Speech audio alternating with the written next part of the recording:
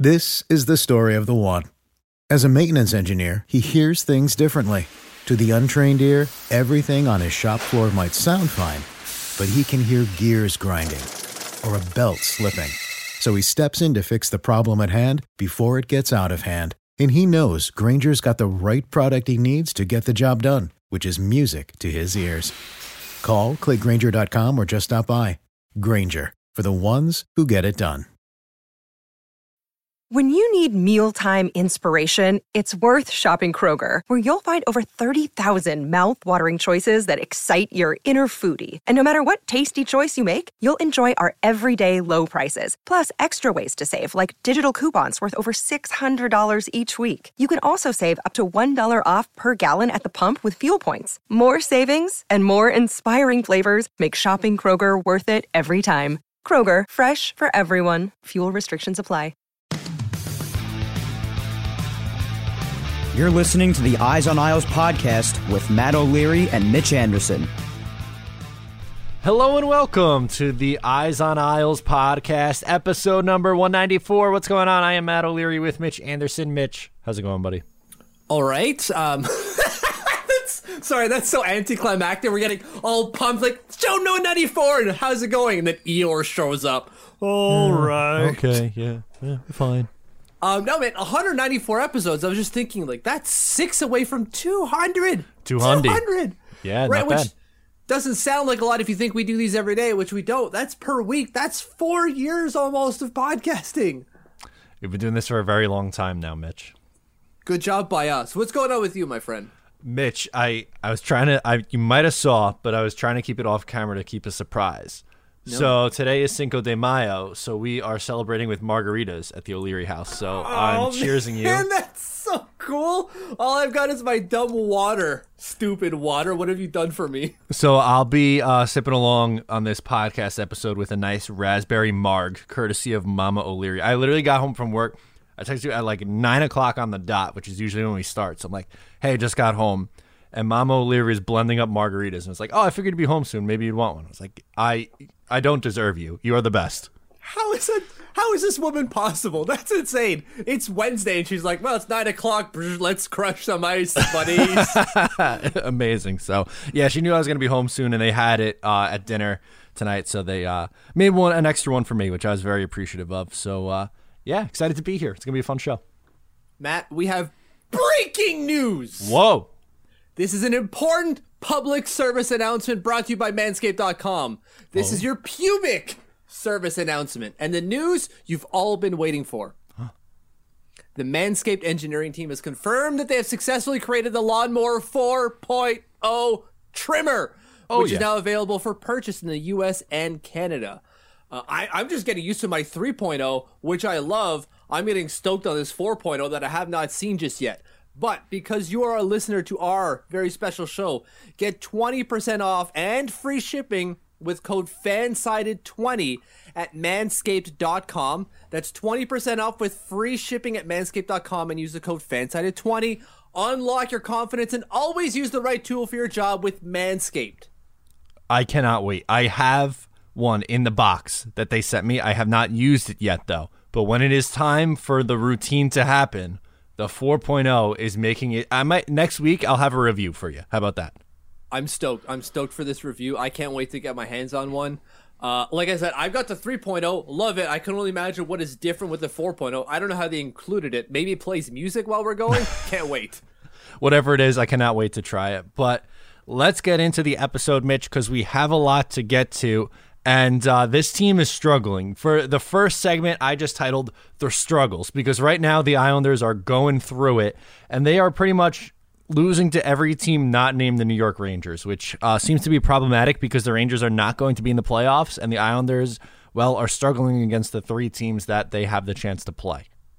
Yeah, and like the problem here is that it's coming from nowhere, right? Like you can't say like, oh, Anders Lee went down with an injury, now we suck. Right, like last year, Adam Pelech went down and we started being terrible. Makes sense. You could draw a line in the sand as to where we were good and where we were not.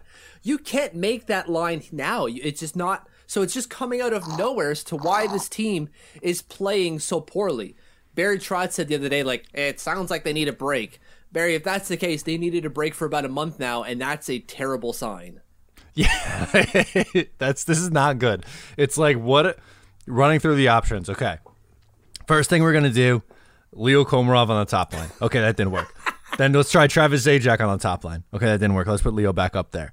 Okay, that also didn't work. So plan D, fourth step, is to say we need a break. Matthew Barzal to the scratch pad. That's what we came up with. That is the logic for right now. And I'm going to be honest, don't know how that plan's going to pan out.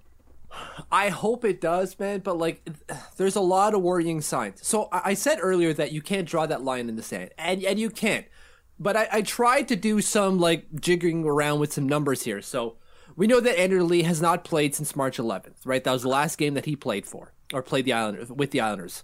So I said, all right, well, what happened in the month following? So from March 12th to April 11th, and from essentially the month afterwards, from April 12th up until March 5th. Like the Islanders won't play until March 10th, or May 10th, sorry. If I said March, I meant May. So I said, okay, well, what have they done in terms of points percentage, Corsi, scoring chances, shots for, high danger, expected goals for, in both of those periods? Can we see if there's been, are they just bad to the eye test, or are they bad on paper? And the results are scathing because they are really bad on paper in that second period of time.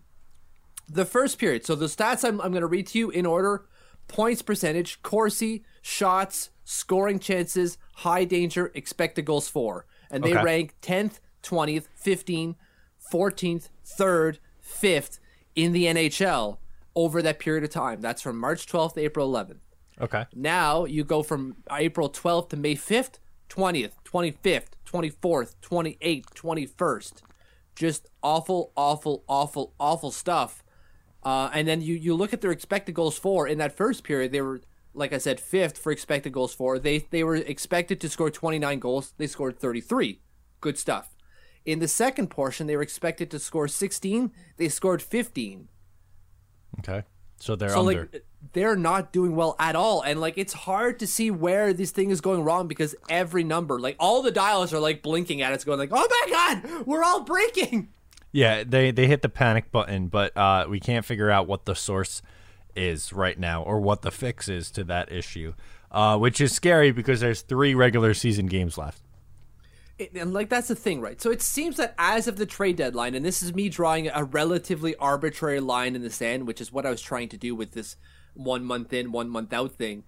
Once a trade deadline happened, they could not sort themselves out, which is the second time in a row, right? Technically speaking, yeah, they were poor before the 2020 trade deadline last year.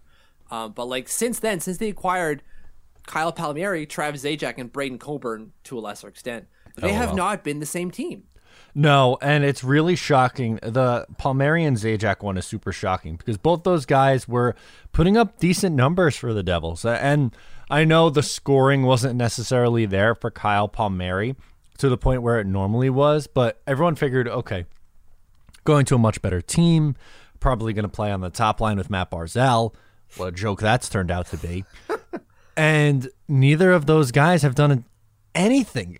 Palmieri has 1 goal as an Islander, and it came on the power play, 2 weeks ago now? Something like that. Yeah, that sounds about right. That's crazy. Yeah, and then add 2 helpers from there, and like secondary helpers that one of them we even forgot he was even on for. Right. Yeah, the impact has not been there for for Kyle Palmieri, nor has it been for Travis Zajac, to be fair. But from what we understood, the main acquisition was Kyle Palmieri. We're bringing him in to be a top 6 winger. He has not played in the top 6 at all, even though like Jordan Eberle hasn't necessarily been any good, and they're using Josh Bailey on the right side. You got a righty playing lefty on the third line, guys. What are you doing here? I don't know. It doesn't make any sense. I wish I had a better answer for you, but with all the options that have been tried, for some reason, not getting Kyle Palmieri up top is the most bizarre one that hasn't been an option. Well, that's the thing, right? Because again, like we know we're not. Maybe I shouldn't say again, but like we know that Leo Komarov is not moving off that top line. Nor is Travis Zajac necessarily, right? So he's going to use, he being Barry, one of those 2 guys in that position on the top line left wing. Okay, well, you have a righty who isn't really doing a whole lot in Jordan Eberle. He's not been terrible, but like he's not putting up the points either. No. So why not try Kyle Palmieri up there? Why not? Like, he's been the one guy who's been rooted to a middle six role the entire time. And you got to get this guy going. Why not play him on the top line with Barzal? I thought that was the whole reason he was traded for. Apparently not. And, like, I get that, like, when the playoffs happen, maybe something happens. Maybe the flick of the switch happens and, like, he just figures it out, or everyone around him figures out where he needs to be. But, like, as it stands now, this is looking like a really bad trade. Not because Kyle Palmieri's a bad player. It just seems the fit isn't working. And that's a problem because Lou Lamoriello keeps going to his guys saying, like, they have to be a fit because they fit for me before. Right, exactly. It's like back to the well of, oh, this worked for me in the past, so let's get it to go. And it wasn't like no one was critical of the trade at the time, and for a good reason. Like, the trade made sense. They just haven't done enough yet. And maybe, like you said, maybe it is just going to take the playoffs for the light switch to come on. I hope that's the case. I don't see what the difference is going to be, but maybe it is just because, their last game is Monday of next week? Monday, May 10th, so in 5 days from now. So yes, Monday of next week. Okay, so maybe they have a couple of days before the playoffs start, and that's their light switch moment. It better be. It better be. So I would expect like a 3-day break at least before the playoffs start. That's usually what happens in a regular year. Maybe they get a little bit more because they kind of like give the players a bit of a break. Although I wouldn't imagine that because we're having to make up for all these games that have lost during the season. It's going to be interesting to see how they bridge that gap. Like, we know that Barry Trotz is already starting to rest players, right? Like, he rested Barzal, Matt Martin, and Leo Komarov against Buffalo. We know from what he said that he's going to rest more players against New Jersey. Who those are will remain to be seen, but it looks like he's trying to, instead of take the punitive route, which, you know, could be still argued, he's trying to say, like, all right, well, I'll give you a rest. How about that? I guess, and Barzal was the first, or one of the first. It was him, Martin, and Komarov sat out. I don't think we were all that upset about Martin or Komarov taking a night, but Matt Barzal being out of the lineup was a little surprising. And then when the offense, well, not that the offense didn't do anything, but that they went to overtime and didn't have their overtime guy there, it was a little bit of a head scratcher. They went to overtime against the Buffalo Sabres because they couldn't score enough goals against the Buffalo Sabres. Wild things, and they didn't have their top player out there. Unbelievable. Right. So who do you think sits next? Any idea? I don't know, because I assume Brock Nelson. It's not that Brock has been bad. It's just Brock maybe hasn't been as good as he can be. Jordan Eberle, like I just mentioned, maybe not has not been very good. Pajot got a little bit of a break. Wallstrom also got one, so I wouldn't imagine he goes out. It wouldn't really make a whole lot of sense for Kyle Palmieri to go, but he is sporting 2 black eyes, so like maybe he can take a seat. He might need one. Yeah. Yeah, so I would imagine it's those guys. I don't think it's going to be Peugeot, Bo, Bailey. I imagine they're there to stay. Yeah, I think maybe Eberle gets one. And then I would think Cizikas and Clutter too, just because they play such a physical game. Yeah, it makes sense, right? Because you need their fourth line to play well, and you need them at the peak of their performance. So, like, if you don't have to get them running and you know, throwing their body around against the New Jersey Devils, why would you do that? Exactly. So we'll see. But overall, the team is definitely struggling. In their last 10 games, they are 4-4-2. Not terrible, but it's not good, right? Like, they're not moving up the standings because the teams ahead of them are doing much better. Yeah, you have Pittsburgh at 7-3, Washington at 6-3-1, and Boston at 7-2-1. Yeah. Oh my God. The 3 teams they're chasing are playing incredible hockey right now. And so it seems that the Islanders are not going to be getting home ice advantage in the playoffs at all. No, there's a strong chance of that happening. So with that, do you want to transition and start to look at the playoff picture a little bit? Yeah. Okay, so let's take a look at the playoff picture right now. As of recording this, the Pittsburgh Penguins are sitting in first place with 73 points, followed by Washington at 71. Boston is at 69, and the Islanders are in fourth at 68, so they trail Boston by 1. Yeah, and Boston's got a game in hand. Washington's also got a game in hand, although they're playing tonight. And then the Islanders have a game in hand on Pittsburgh, although that's really not going to matter at all. No. Completely inconsequential. So it really seems like the Islanders are down to playing either Pittsburgh or Washington. I would think so. Right, like it's possible that Boston leapfrogs Washington, but like I believe that Washington is winning tonight against the Rangers, and that Boston is not playing. So like already that means that the Washington Capitals will be 4 points up on the Bruins. Yes, so they are winning 3-1 right now as we're recording this late in the third period. So most likely they close that out, which would bump them up to 73, which means the Islanders are trailing Boston by 1. And then to get up to second place would be, what, 5? Yeah, it's not happening. No. It's not. It's possible, right? Like, however slim. Like, they only have 3 games left, so 6 points up for grabs. They had to take 5 from those 6. One of those games is against Boston, mind you. That could change who we face up in the playoffs. But it really seems to be coming down to, again, Pittsburgh and Washington, which is a worrying sign if you're the Islanders and you look at the record, because the Islanders aren't good against either of those teams this year. No, they've really struggled against both of those teams. And we figured that this is a very tough division. You know, everyone looked at this before the season. They looked at the East and they said, oh, yeah, that's going to be tough. And for a good reason, because, you know, there's good teams in this division, and we're seeing that. It's a close race right down to the end. Yeah, that's the thing, right? Like, people thought that the Philadelphia Flyers would maybe win the division or come within the top 2. A lot of people. You look at the NHL.com. Was it NHL.com or was it? It was another site. It was ESPN. Sorry, most of their writers, I think it was 7 of them, had Philadelphia winning the East. They're not even going to factor into the playoffs. They're 15 points out of a playoff spot right now. Yeah, that was a surprise. So like, and that's supposed to be a good team, and they're 15 points out. Right, and to be fair, most of us were on the Pittsburgh falling off bandwagon, and they are in first again. Heating up like crazy. I don't know what the hell happened in Pittsburgh, but like they figured something out. But yeah, plus 35 goal differential. Insane stuff going on in Pittsburgh right now. But I wanted to look at their records and how they've played against each of these teams. So against the Penguins, we know that their record, they being the Islanders' record this year against the Penguins, is 2-4-2. Goals for, 2.38. Goals against, 3.13. Not good. Power play, 35% effective against the Penguins. Good. Nice. Okay, good. Our power play, right? Oh, okay, sorry. And their PK, 75% effective against us. Okay. Sorry, no, that's our PK, 75% effective. Against them. So lower than usual. Yeah, so our PK, not great against them. Power play, really good. Very good. Okay. But when it comes to the Washington Capitals, the Islanders are 2-5-1. Yuck. Goals for, 2.25. Goals against, 2.88. A little bit better there. Yeah. Power play percentage for us, 21.1. Pretty good. Decent. Penalty kill, though, 66.7. Oh, not good. Not good.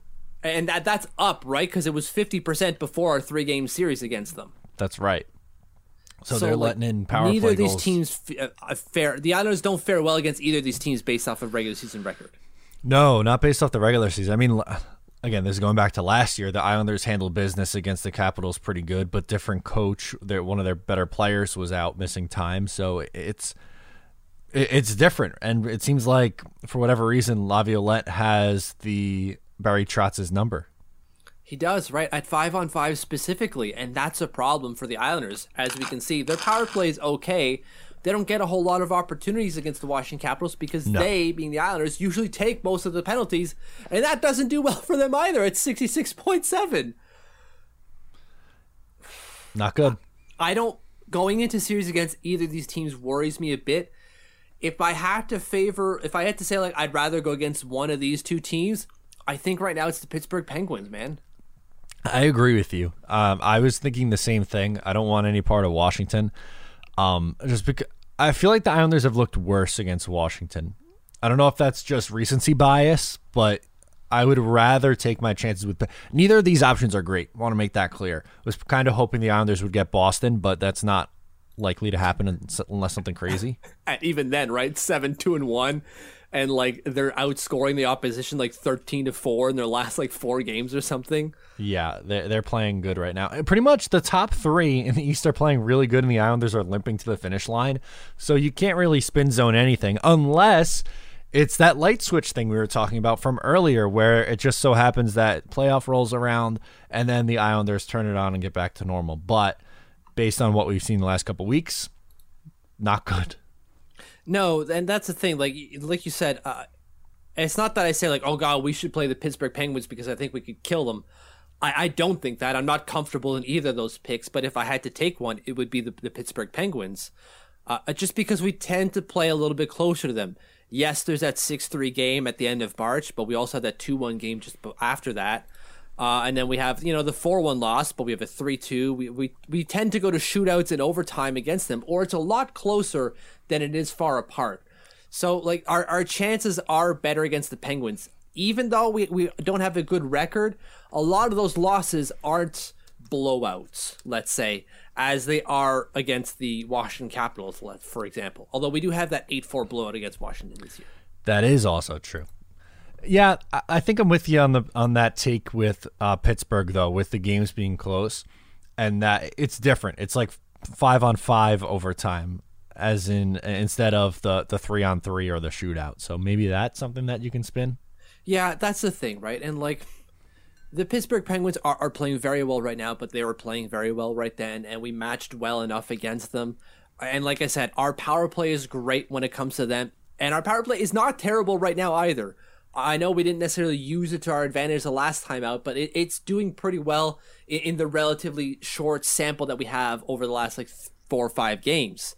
Our PK isn't great against Pittsburgh either, but when the hell has it been? And Pittsburgh hasn't been a good power play team through most of the year. So like we can maybe tap into something here that wasn't there at some point of the year. I hope so. I really hope so, because I don't want to, like, after this season, I don't want to just be like, oh, you played 5 games in the playoffs and that was that, Yeah, that would be very deflating, right? Like we make our stand and our push all the way to the Eastern Conference Finals last year, and now we're like, okay, year after year of progression. Now it is not time to regress, and it seems that we're at that stage where it's very possible that we might regress. It seems that way at the moment. Again, there's 3 games left. Maybe it changes. Maybe they pick up some momentum. And that's, I think, something that we haven't been talking about yet. We've been kind of on the doom and gloom side at the moment. But let's say they do play really well against the Devils, and then that carries over and they play really well against the Bruins. Maybe that is something you could build off going against the series in Pittsburgh, because don't they have Washington coming up to close out their season? The Pittsburgh Penguins, you mean? Yeah. I can bring it up. I don't know off the top of my head. I think that's correct. I'm just bringing it up now. So, no. They play Buffalo twice. Oh, never mind. They beat Pittsburgh, that is. So, yeah, no. The Pittsburgh Penguins do not play the Washington Capitals next. I believe it's the Bruins. If I can type Bruins correctly, apparently I can't. I only want to type Brewers. I don't know why. Yeah, the Washington Capitals, sorry, the Boston Bruins have a game against us on the 10th and a game against Washington on the 11th. Okay. I don't know what I was thinking then. I was confused. It's fine. We all get confused at times. So playoff picture, best case scenario 3, probably, right? That's what I'm saying. What do you think? Yeah, best case scenario, we finish with a 3rd seed, and then we face the Washington Capitals in the first round. Great. Fantastic. Yeah. Not looking forward to it, but like, it's not going to... the word I'm looking for is escaping me, because I don't want to sound alarmist, and I don't want to be all negative, because, like, yes, the Washington Capitals had our number recently, but, like, we also had their number in the playoffs, and this is very much the same Washington Capitals team, and it seems that Ovi isn't okay. I imagine he's probably back for the playoffs, but there seems to be a chance that he might not be, and that's a huge advantage for us, or should be, because it hasn't been whenever he's been out, but it should be on paper an advantage for us. Yeah, you would think so, but whatever. What's that guy? Oh, the guy they plug up top who scored 1 million goals. Daniel Sprong. Sprong, yes. I don't know why I couldn't think of his name. I had Pong in my head. I had the initials. I couldn't come up with what it was, though. I had a D, the letter D and S was flashing in my brain, and I just couldn't think Daniel Sprong. Yeah, whatever. Just he's doing well, so good job by him. Do you want to get to Down on the Farm? We have some news to get into this week. Yes. So I spoke to Robin Salo just this morning, 9 a.m. local time, and my man sounds pretty chill. Okay. Not He's excited? freaking out, just doing things calm. Okay. So did he give you the answer we were looking for? No. Yes and no. He's not on his way yet. And it's not that he doesn't want to come just yet. It's that there's all kinds of paperwork stuff. We saw this with Anatoly Golishev. Mm-hmm. But it doesn't seem like there's any rush to get him over like ASAP, right? Like Lou's not on the phone calling like, I don't know, Homeland Security or whatever it is over in the States to kind of like fast track this paperwork. Yeah, I don't know. I don't think Lou has that kind of power. He's got power, but I don't know if it's that kind of power. I don't think he's got, pressuring them through COVID situations to get Robin Salo a visa power. No. And it's not like they're not going to call him over to play him anyway. They'd play Braden Coburn before playing Robin Salo. Yeah, Robin Salo is not going to see the ice for the New York Islanders even if he comes over this year, which he's not. I don't expect him to be here for probably a month. Well, let's say another three weeks before he lands in the U.S., maybe. That's probably a fair guess based on how everything's been going right now. I think exactly. That's fair. I don't, and even then, like they might still be in the playoffs by then, but he's not going to do anything. He'll be practicing with like taxi squad, if anything. But the guy's got to get situated first, right? Like he'll be moving over here. He's got a 2-year contract. Well, 1 year after this. He's got to situate himself first before anything else. No doubt. So, okay. I'm glad that he is doing well and not worked up about it at all. He's kind of just chilling. Which is the one thing that he told me was one of his character traits, right? He needs to be relaxed to be at his best. He can't be stressed because when he's stressed, he's not at his best. Sounds like me. I don't like to be stressed either. Maybe I couldn't imagine anyone who's stressed, but maybe there's people who work better under stress. He is not one of them. Not me. I fold like a house of cards. Yeah, so he's not coming over just yet. So if anyone's thinking like, oh my God, when is he getting here? It's not anytime soon. It's not going to be for a while. And if anything, I would imagine he starts in the AHL. The one thing that came out in our conversation is that he would have probably been over sooner had the AHL season still been going on. But because it is not, there's no real reason to get him over here. Yeah, that makes sense. So like he didn't say those words, but it was kind of implied in our conversation. But like he's not really, again, stressed to be getting onto a plane anytime soon. Okay. All right. That's good. Which is fine. But if you want more notes on our conversation, head over to eyesonisles.com. I typed up about as much as I wanted to put out there.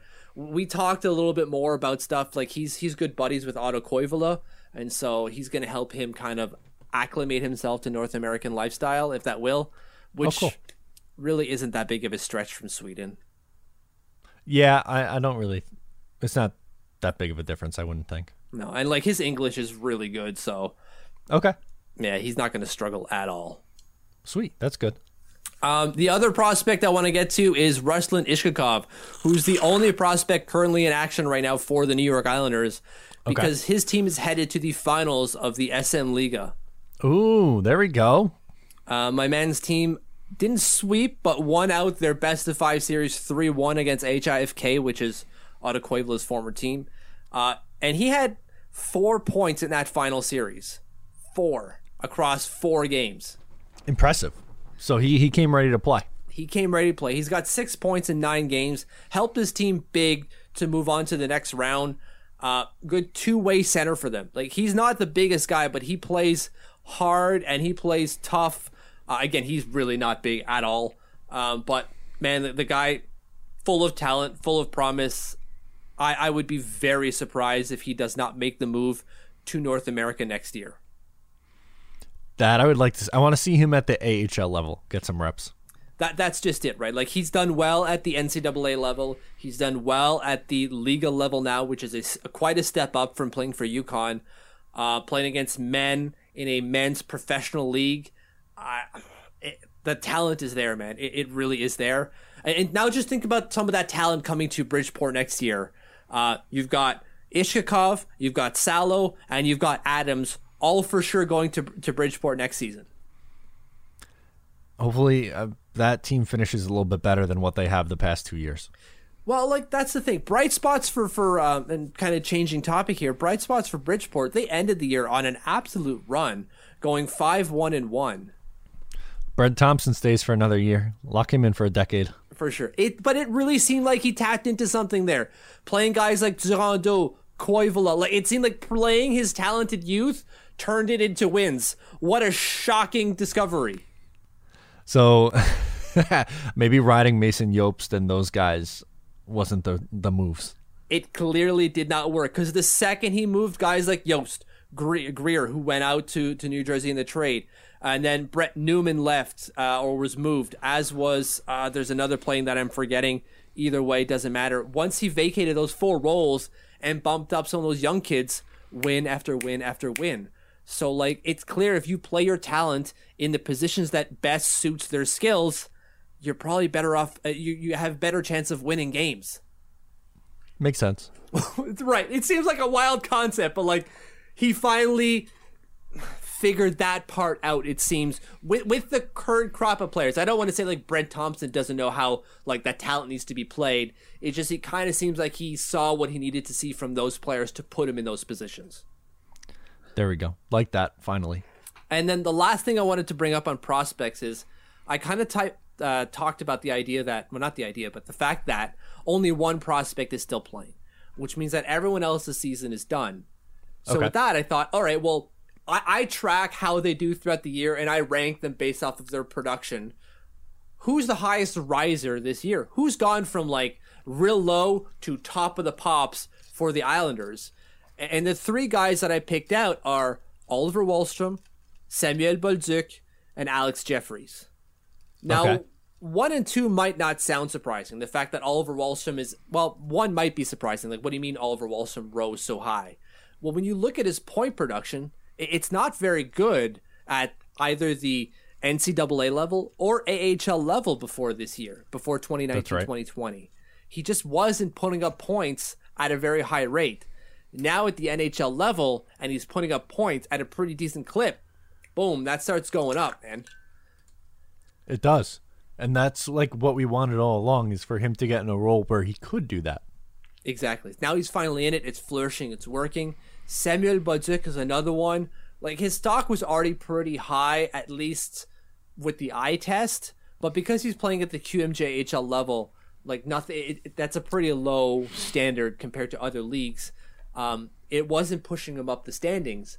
Well, now that he's at the AHL level and putting up points, he went up like a my skyscraper. He's I think 4th in my rankings now, but before the year he was like in the low teens. Wow, that is a big rise. Good for him. Like, leapfrogged a ton of people. And then you have Alex Jeffries, who had no rank last year because we just drafted him this year, and he came out with a huge freshman year, putting up 10 points in 12 games, again, as a freshman. But he's also passing the eye test. He's playing important minutes in the top 6 for Merrimack. He's playing in the power play, penalty kill, and again, he's a true freshman. First year university hockey. They usually, guys like that, at that level, don't play the minutes that he was playing. And he's doing that and putting up points. Very impressive. It is impressive. We like to see that, especially from a later round guy, too. Yeah, 4th round pick, turning things around already. Okay, well, there's something. He's going to be there for another couple of years for sure, but like that's something to look at. And he was already a factor in the Hobey Baker. He was in no way, shape going to win it, but he was one of the 50 named. So already one of the 50 players standing out from the whole crop of NCAA prospects or players. That's big. Good. So that's the last I wanted to bring up on Down on the Farm, because there's not a whole else a lot going on here. Wow, I'm surprised. Nothing on the cryptic message from the Sound Tigers? I want to get to that later. Okay, fair. If you're not already going to bring it up, but like, spoiler, that'll come up a little bit later. Nope. I'm going a different direction for my social. Beauty. Okay, do we want to transition to the next fun part? Trivia time.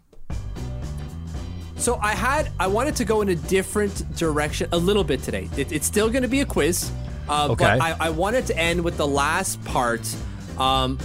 As more, you'll find out who it is by 4 questions, and then I'm going to ask you a 5th question, and I want you to get all the. Anyways, you'll see where I'm going with this. So Okay. just bear with me 1 second while I get my questions up, because apparently I didn't have it up. Okay. As we do with every episode of the Eyes on Isles podcast, I have a mystery New York Islander for you, Matt, to guess. We are episode 194, so it has something to do with that. You have, like I said, 4 clues this week to guess who he is. Are you ready? Let's do it. Clue number 1. I was a 5th overall pick 18 years ago. 18 years ago. Now you're going to make me do math? Well, you don't have to. You can just skip to the next one. Next. 2. I played for 6 different NHL teams. Andrew Ladd? Incorrect. 3. I had a .94, and that's where the 94 comes in, points per game with the Isles. Vanek? Correct. It is Thomas Vanek. My 4th one was I hated the idea of going to Brooklyn. Okay. Would Okay. have gotten it there, too. So, the little wrinkle I'm adding here is, can you name all 6 teams he played for? Okay. Buffalo? Yes. Islanders? Correct. Wild? Yes. Montreal?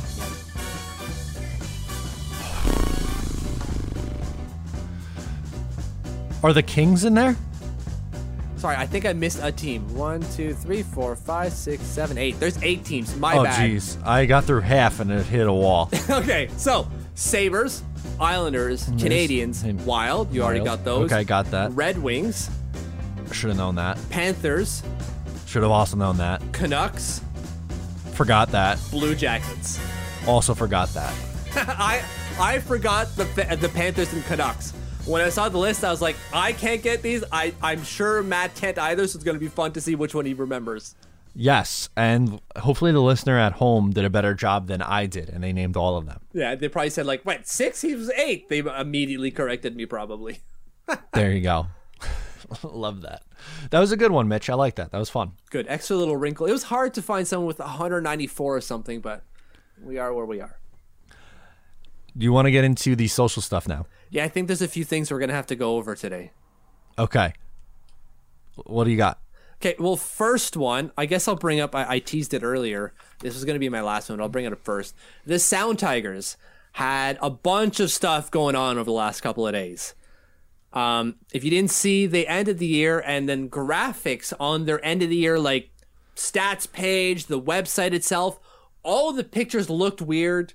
Some of the font or the names for the drop-down menus were all like random characters, which had people like, what the hell is going on with the site, guys? What is happening? Even Alan Furing's like, guys, I have no idea what's going on. There's some glitches going on. Which got people to looking at some of the pictures. And when you look at the pictures itself, like, because they were announcing like they're going through some glitchy stuff. When you look at it, the background, you can see stuff like Bridgeport_Islanders.exe. And then today they released this video, which is just the logo, and it said reboot, refresh, and then it just kind of crashes, and there's a bunch of like random frames going around. It crashes and it does like the boop, like, you know, dropped heartbeat or something like that, and then it just ends. And you're like, what the hell is going on? We had Cole Healy go through the video and kind of reverse it. And if you freeze the frame at like 2 seconds, you will see the Bridgeport Sound Tiger logo break up. And there's a B with a hockey stick and looks like a 3, the other portion of the B. And then Islanders around the crest of it. So Bridgeport Islanders is coming soon. It seems like they were going to be called the Bridgeport Islanders. So they're staying in Bridgeport. It seems based off of this. And that they will be called the Islanders and not the Sound Tigers. I have a take. Oh, boy. What? Is it going to be, they're not actually on an island? No. Okay. No. That's not my take. Is that they will only be staying in Bridgeport for 1 more year and then move to the Nassau Coliseum after that. That makes a ton of sense. Absolutely. And then they'll be the Long Island Islanders. That'd be huge. Or the Nassau Islanders or something like that. Yeah. Oh, yeah. That'd be cool. That'd be super cool. I'd be super down with that. It makes a lot of sense. I believe they only have a year left on the lease for the building that they play at currently, which I forgot the name already. But yeah, it seems that they're staying in Bridgeport, and then they will make the move to the Coliseum, which needs a tenant after the Islanders leave. So it makes sense. And we've seen that. NHL teams want their AHL teams as close as possible. It just makes sense that they could play in their backyard. Right, exactly. And they have the Long Island Nets there, and I think the Lizards play there, the lacrosse team maybe. Yes. And then concerts, obviously. So it's another revenue stream, and you've already got the direct connection. The fan base is already there. Why not? I would love either Long Island or Nassau Islanders merch. That'd be awesome. I'd be super down with that. It would suck for the town of Bridgeport that has been supporting them for 20 years now. But like that's just how it goes. Do you think the people in Bridgeport, Connecticut are Islander fans, or are they probably more closer to Boston area? Either way, like you got a hockey team playing right there, and then you're going to lose that hockey team. So, I guess you're right. Like if the Ottawa 67s left when the Ottawa Senators weren't here, I'd be pretty bummed. Yeah, that makes sense. So, but big news, they're doing a great rollout over there with their social team. So good job by the Bridgeport Sound Tigers, soon to be the Bridgeport Islanders, we think. My first one is, why is the NHL so stupid? I don't know. You're going to have to narrow that down for me, please. Yeah, we got to talk about it. So it's not really one thing on social, but just the topic of conversation on social media from the last few days. So the other night, Rangers versus Capitals, Tom Wilson punches Pavel Buchnevich in the head multiple times, and then Artemi Panarin tries to pull him off and say, please don't do that to my teammate. And then he takes Artemi Panarin by the hair and slams him down face first onto the ice. Twice. Yes, twice. 2 times. And he got fined $5,000, which is the maximum, but he's making $4.1 million this year. So that's like 0.12% of his salary on the year.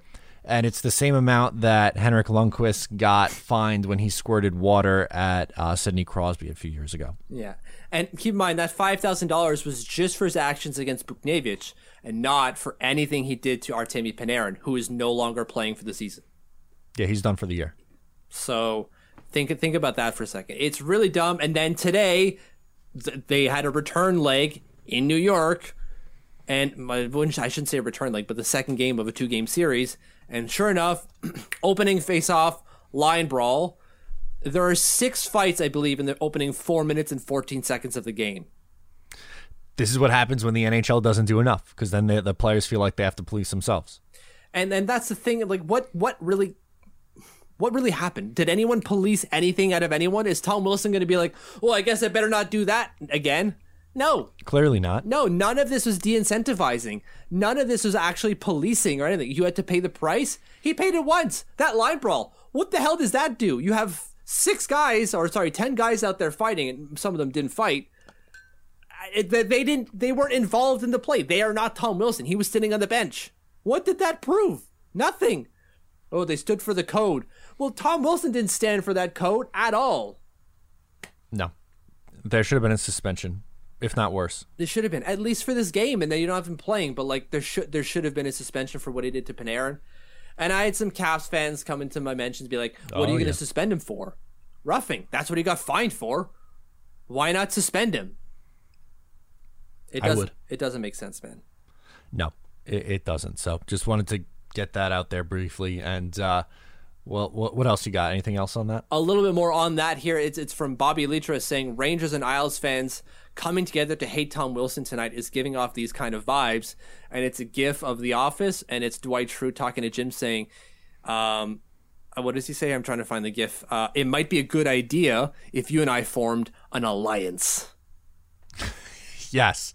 There was also a good one of a guy holding a blue bandana and another guy holding a red bandana touching together, and that also made me giggle. That was good. So, like, I don't know, man. The NHL really dropped the ball here, but like that's not the first time that they dropped the ball specifically with Tom Wilson. And there's a whole lot happening here. I hope that the bare minimum that we learn out of this is that, yes, these scrums happen often, and there's a lot of shenanigans that go on in these scrums, but we shouldn't be normalizing that behavior. It should be de-incentivized, right? Like maybe Tom Wilson isn't the best example, or sorry, I shouldn't say that. Maybe it's not just because of Tom Wilson that we should be thinking of this. Players like Lars Eller, who then said like, well, this is normal, should be saying like, yeah, this is normal, and yeah, this sucks. It shouldn't be normal. We shouldn't be getting punched in the head normally during scrums. We shouldn't have this kind of behavior in scrums. Maybe if the NHL came down and did something about it, you wouldn't have this kind of normalized behavior, Lars Eller. Come on now. That's a very good point, Mitch. I just can't believe there's not one NHL player coming out and saying that. But you have like the Matt Cooks and the not Scott Stevens, John Scott's coming out and saying like that was, poor form by Tom Wilson, but not one NHLer coming out like, no, we shouldn't have this kind of behavior in scrums. Yes, this is normal, and no, we shouldn't normalize it. Yeah, I don't know. It's bad. It's a bad look for the NHL. It is. What else do you got? So my last one is a question I'm posing to you. Did the New York Islanders cause the Rangers to fire their general manager and president? Apparently so, yes. That's wild to me. Right? So I was going to go into the same thing and bring up the same quote, so I'm glad you did it. Right? So like Larry Brooks writes in the New York Post, the recent mismatches against the Islanders highlighted the team's deficiencies in grit and leadership and may have accelerated, if not prompted, this stunning decision. That's wild. That's insane. It's absolute manna from heaven. And like he's not the only one who says that. Rick Carpiniello, oh my God, I almost butchered that one. I'm really sorry. Kind of said the same thing in his piece for The Athletic today. I'm just trying to find the exact passage here. There it is. Apparently, the Twin losses by shutout to the Islanders last weekend were the final straw for Davidson and Gordon, topped off by the mathematical elimination during the third period of Monday's game. So that's not just Larry Brooks saying it. Now we got Rick saying it as well. The same thing. The Islanders were the final straw in the death coffin that was John Davidson and Jeff Gordon. Taking a step back for a second from the Islanders lens and just looking at an unbiased view, could not disagree more with this decision for the Rangers. It seemed like they actually had something turning around, and then Dolan pulled the plug on it. Like, I don't understand. I've seen people tell me that like they lost the Trouba trade, and it certainly looks like it for sure when you see like Pionk putting up points and Trouba not. But I would argue that like, okay, well maybe they got a better player. They certainly did. Maybe they didn't get the better fit per se, but they can make him fit. They can make it fit. They can make the pieces work. But then you also add the first overall. You add a second overall from 2 years ago. Yes, they're not playing well, but is that on Jeff Gordon's fault that they're not playing well? Probably, but probably because he's the one who hired the coach. Yeah, it's a coach. It really seems like it's a coaching issue at this point. Yes, they're not a rough and tough hockey team, but I think those days are starting to go by. Like, you can't necessarily just get by on running out Ross Johnson, Matt Martin, Leo Komarov in the same lineup every night. No, I don't think so. So, like, yeah, I don't think that this is going to bode well for them. I hope it doesn't, right? Like, this is great. Like, the Rangers were all on the ascendancy, and then James Dolan came in and said, like, no, we can't have any of that. And then back to the bottom. Please, God, thank you. But this seems like a really dumb idea. It does, and this is what's happening at MSG. Rangers down, Knicks up. They did the little swap, right?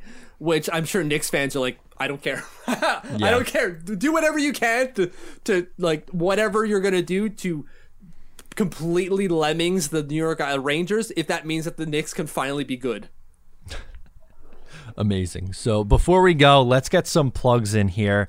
So wherever you're listening to this show, please make sure to give us a subscribe, rating, review. That really helps us out a lot, and we appreciate all the love and support. You could also follow along with us on social media at Eyes on Isles FS. My Twitter is Matt O'Leary NY. Mitch is over at TLO Mitch. Facebook, facebook.com/Eyes on Isles. You could also download the Fansided app and get Eyes on Isles there, or visit the website, eyesonisles.com, for your New York Islanders needs. Mitch, episode number 194 in the books. Next week, we'll probably know who we're playing in the playoffs. Oh boy, I'm nervous. I'm so nervous. Absolutely. That's going to do it for us on this episode. Thank you so much for tuning in. I'm Matt O'Leary. He is Mitch Anderson, and we'll talk to you next time.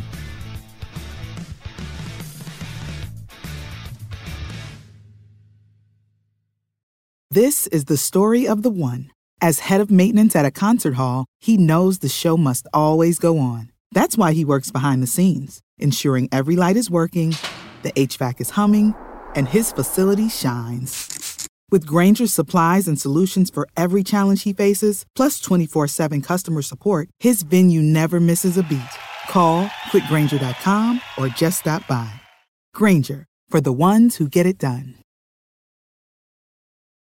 When you need mealtime inspiration, it's worth shopping Kroger, where you'll find over 30,000 mouth-watering choices that excite your inner foodie. And no matter what tasty choice you make, you'll enjoy our everyday low prices, plus extra ways to save, like digital coupons worth over $600 each week. You can also save up to $1 off per gallon at the pump with fuel points. More savings and more inspiring flavors make shopping Kroger worth it every time. Kroger, fresh for everyone. Fuel restrictions apply.